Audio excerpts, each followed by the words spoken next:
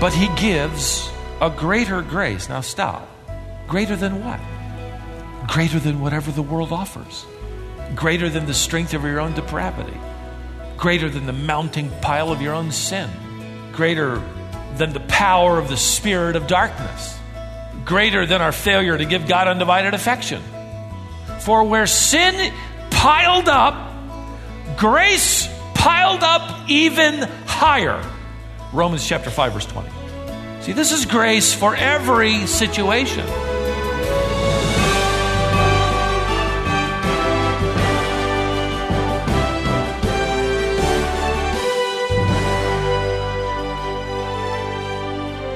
The good news surrounding the grace of God is that it's sufficient for all of our needs.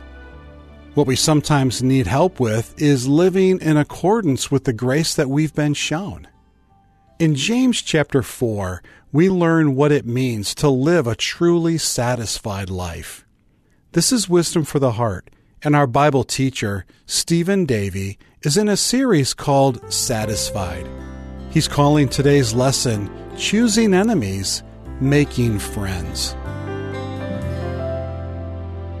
Culture is constantly changing, which to me is one of the wonderful proofs of the inspiration of the Bible, the everlasting, unchangeable nature of the truth of God. The Bible is as fresh today as it was in 1993 and as fresh as it was in the year 93. About the same time this letter from the half-brother of Christ began gaining wider and wider acceptance as the church recognized this was the breath, the inspired words of God. And as you've studied this letter, and I return there with you today at chapter 4, we've discovered that James is kind of what one author called in your face. You could call this book the in your face epistle. There's this truth in that. You can't get away from it. You can't dodge. You can't duck. You get hit every time.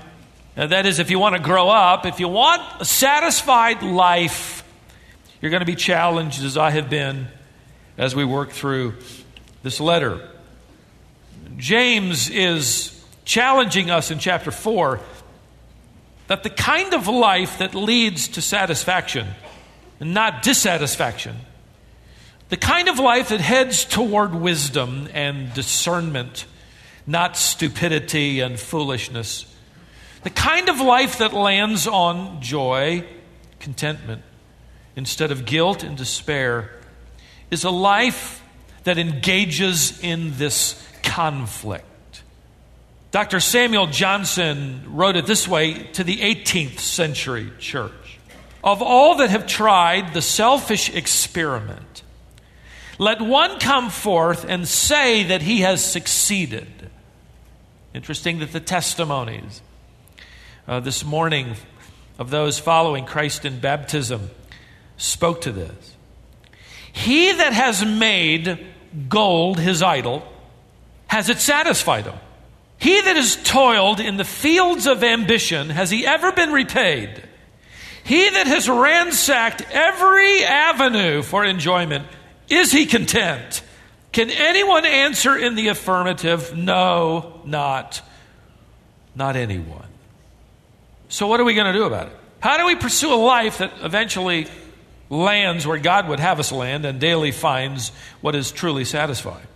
Now, what James is going to do in chapter 4 is provide for us an inspired answer, and it will be true in AD 93, 1993, and 2011 and beyond.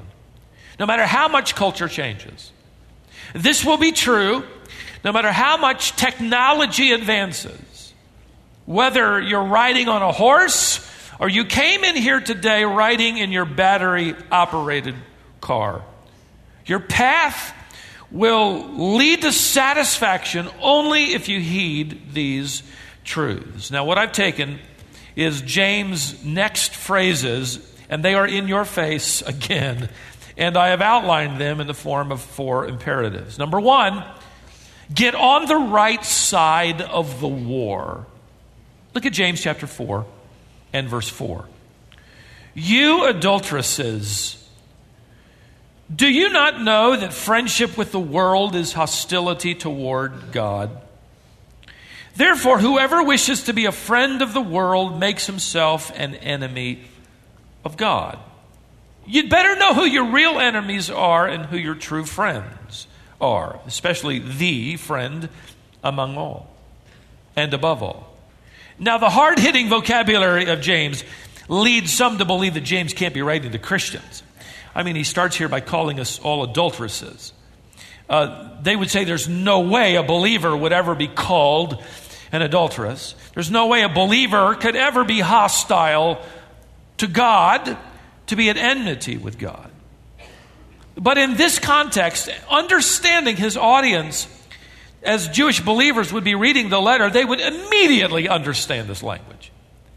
They would immediately understand what James is talking about when he uses the word adulteress to refer to spiritual unfaithfulness. Israel in the Old Testament was referred to as the wife of Jehovah. There's a covenant of love and fidelity between God and his people.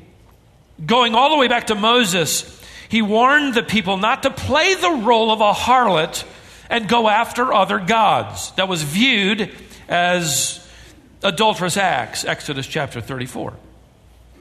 The prophet Hosea would literally live out the faithfulness of God toward Israel, his unfaithful bride. By going at the command of God, Hosea would marry a prostitute and she would be unfaithful to him time and time again. And he would, at the command of God, go and buy her back. It would prove the Lord's faithfulness toward his unfaithful bride, Israel. Jesus Christ in the Gospels, prior to the beginning of the church, you're still in the Old Testament economy, refers to that generation primarily of Jews as an adulterous generation. Then after the church is created, you discover the church is called the bride of Christ.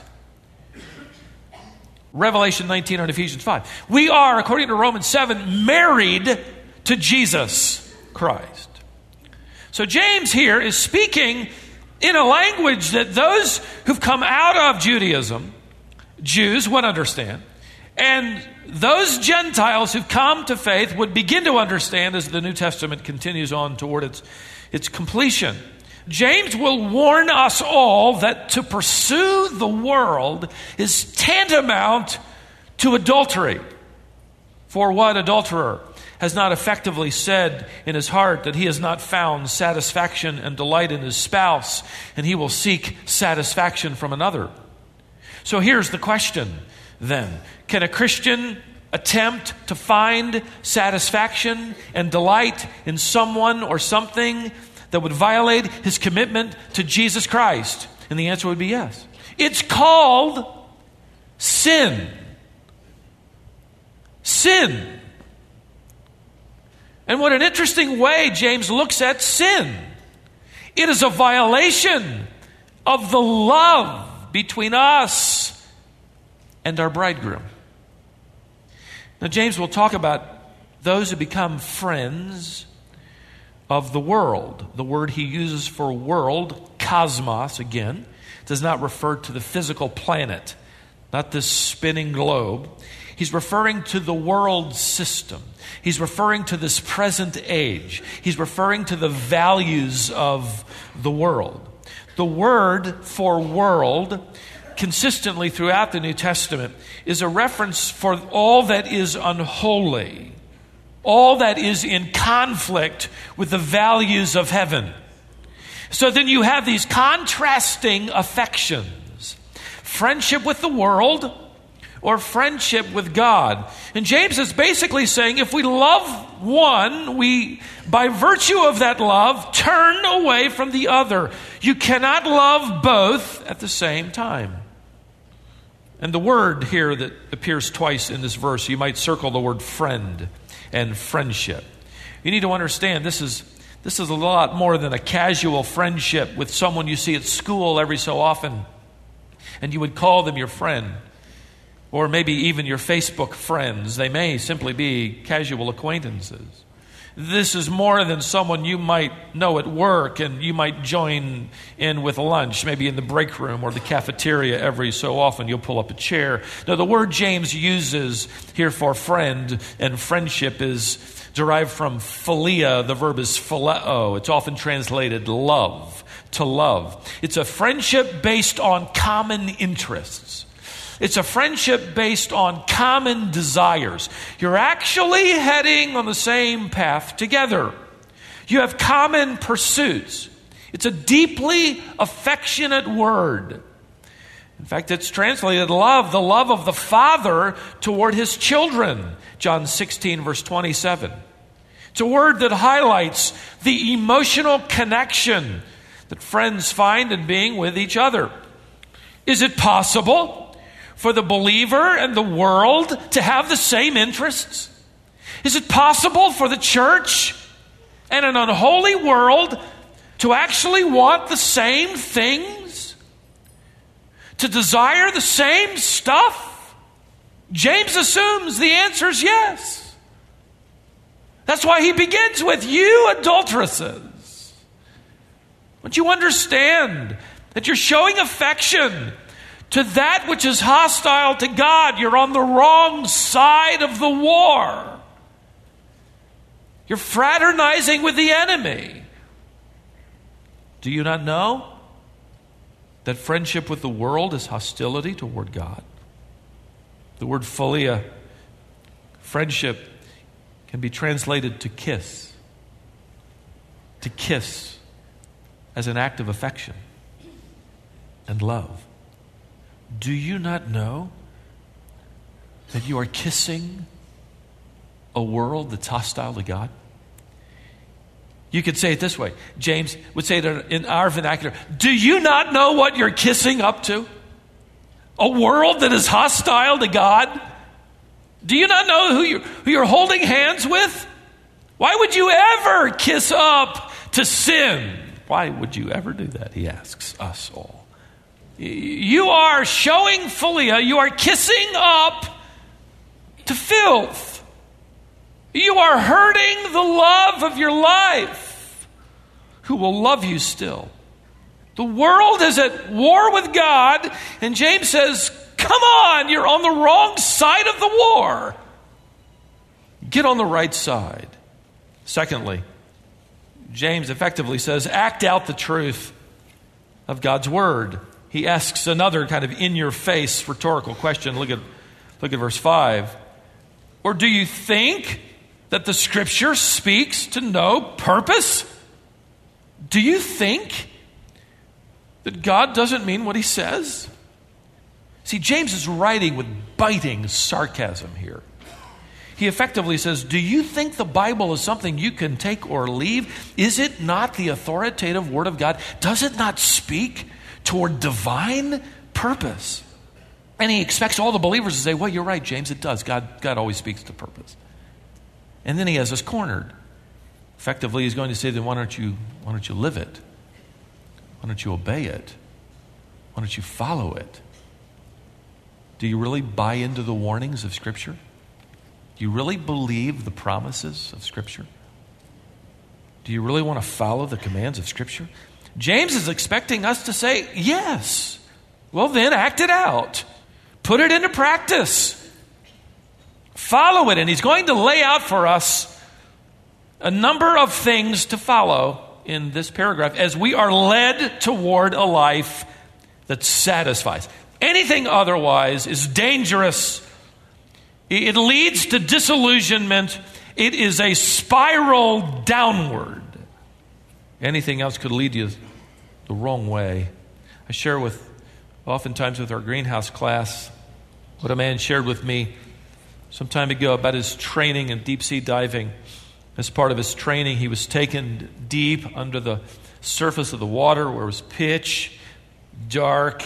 Apart from his searchlight, you wouldn't be able to see anything. The body became weightless. He told me how easy it was to become disoriented as to which way was up or down or sideways. He said, your body is weightless and without any landmarks around you. You're in the dark. You could literally be swimming down while your oxygen runs out, thinking you are swimming up. He'd been trained that if all else fails and he didn't know which way to swim to the surface, he was to simply follow the bubbles. Even though it might seem like he was swimming down, he was to follow the bubbles. He was trained.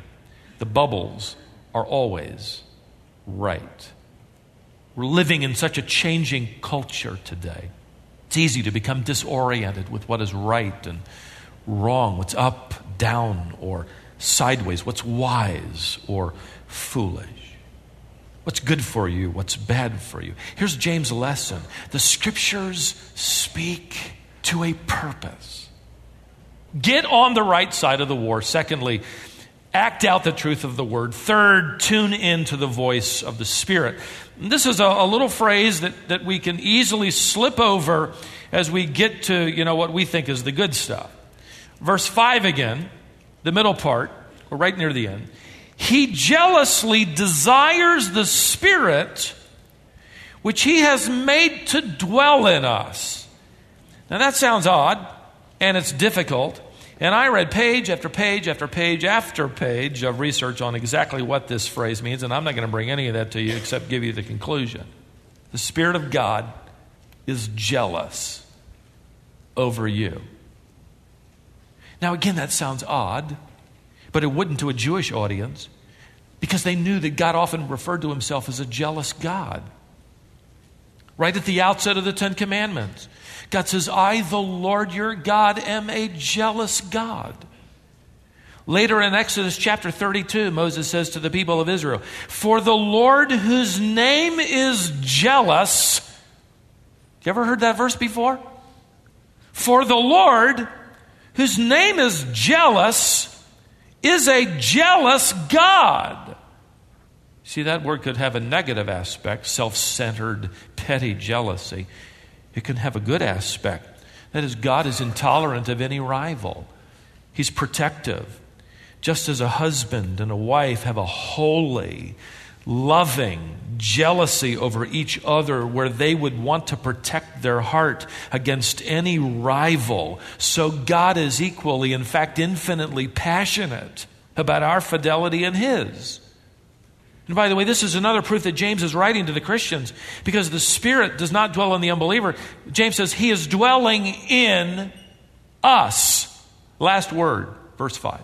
Dwelling in us. He's speaking to us. And the Spirit jealously guards our relationship with God. He's grieved when we sin against God's love. And the Spirit of God lets us know it. Are we tuned in? That still small voice that agrees with the truth of Scripture says, "Nah, that's wrong. Don't go there. You shouldn't be doing that." Are we dialed in? See, He convicts our hearts with grief and sorrow and guilt whenever we go to a rival to have needs met instead of to God. James is saying, stop having an affair with the world. You want a satisfied life? Don't go anywhere else but to Him. See, this is a picture here. It's a wonderful picture of the Spirit of God that lives within us, who is jealous over us and wants to present to the Father our undivided love. He grudgingly refuses to accept or tolerate any rival. That's why the most miserable person on the planet is not the unbeliever, but a disobedient believer. God will not have a rival. His bride belongs to Himself. He takes great pleasure in meeting our needs. So we dial into the frequency, as it were, of the Spirit, and we hear the melody that says, live God's way. Pursue after Him. Have your affections devoted to Him. Love Him. And in this war, the other messages say, live for yourself. Follow your own instincts. Believe in yourself. How many times do we hear that? Believe in yourself. James would say, don't trust yourself, but tune in to the message that gives God sovereign control and authority. I did a little research this week because of this particular thought that just was ringing in my head as I saw the contrast of affection for the world, affection for God, and which way to walk and which way to go. I found this to be true. Did you know that the most popular song played at funerals in the English-speaking world is the same song that has been the most often used, repeated, copied, played, recorded song in pop culture now for nearly 50 years? It's entitled, "I Did It My Way." You just proved how old you are if you knew the title to that. I resisted reading the lyrics in my sermon, but I can't find a better illustration of the path toward disillusionment and despair. So I'm going to read them to you. But let me tell you before I do, what makes matters even worse to me, even more tragic, is that this song is sung from the perspective of a man who is dying. He's come to the end of his life, which is why, for some reason, this is used at funerals. And he says, and here are the lyrics, "And now the end is near, and so I face the final curtain. My friends, I'll say it clear. I'll state my case of which I'm certain. I've lived a life that's full. I've traveled each and every highway. And more, much more than this, I did it my way. Regrets? I've had a few, but then again, too few to mention. I did what I had to do and saw it through without exemption. I planned each charted course, each careful step along the byway, and more, much more than this, I did it my way.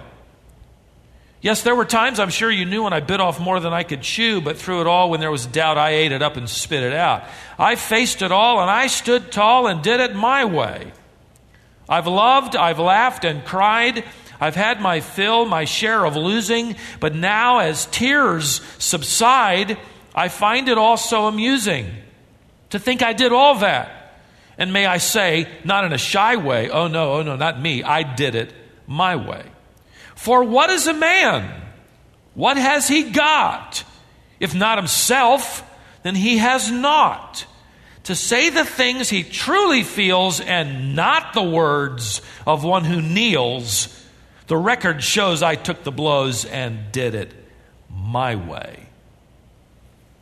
You see, that's the frequency of the world that will pander toward this kind of affection that ultimately centers on the idol, which is you and me. And James would say, Don't you know the scriptures speak to a purpose? Don't you know that that is adultery? Don't you know you're loved, you belong to a faithful God? Do it his way. So get on the right side of the war, act out the truth of the word, tune into the voice of the Spirit. One more. Present the correct posture for receiving grace. Look at verse 6. A text, by the way, I thought I'd use for an entire sermon, but James used it to conclude this particular thought, and so it's a great text, though. But he gives a greater grace. Now stop. Greater than what? Greater than whatever the world offers. Greater than the strength of your own depravity. Greater than the mounting pile of your own sin. Greater than the power of the spirit of darkness. Greater than our failure to give God undivided affection. Greater than your vilest sin. For where sin piled up, grace piled up even higher. Romans chapter 5, verse 20. See, this is grace for every situation. We have no need, one author wrote, which outstrips his grace. For daily need, there's daily grace. For sudden need, there is sudden grace. For overwhelming need, there is overwhelming grace. The tense of this verb, he gives a greater grace, is present.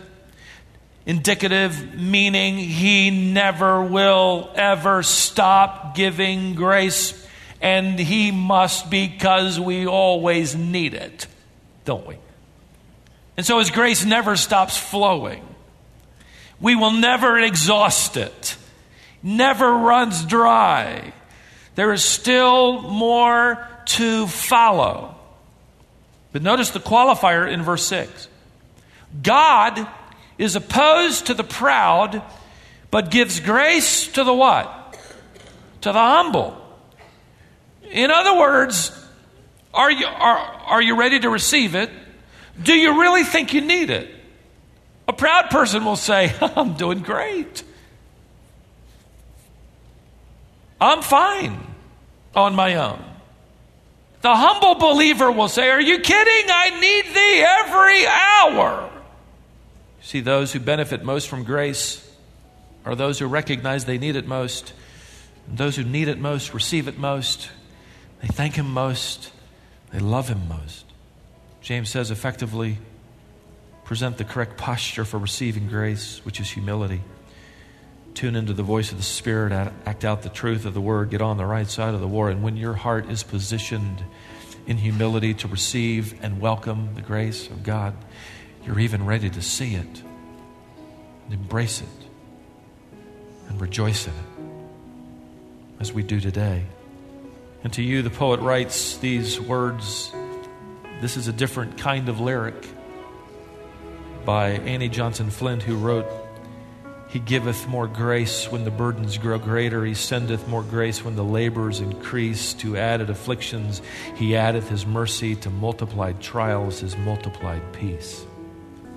When we have exhausted our store of endurance, when our strength has failed ere the day is half done, when we reach the end of our hoarded resources, our Father's full giving is only begun.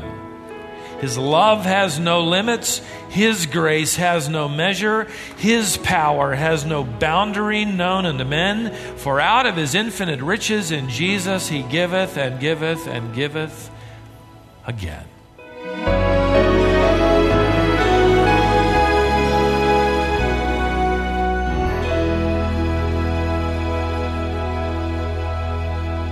You've tuned in to Wisdom for the Heart. If you're new to our ministry, your Bible teacher for this daily program is Stephen Davey, the president of Wisdom International.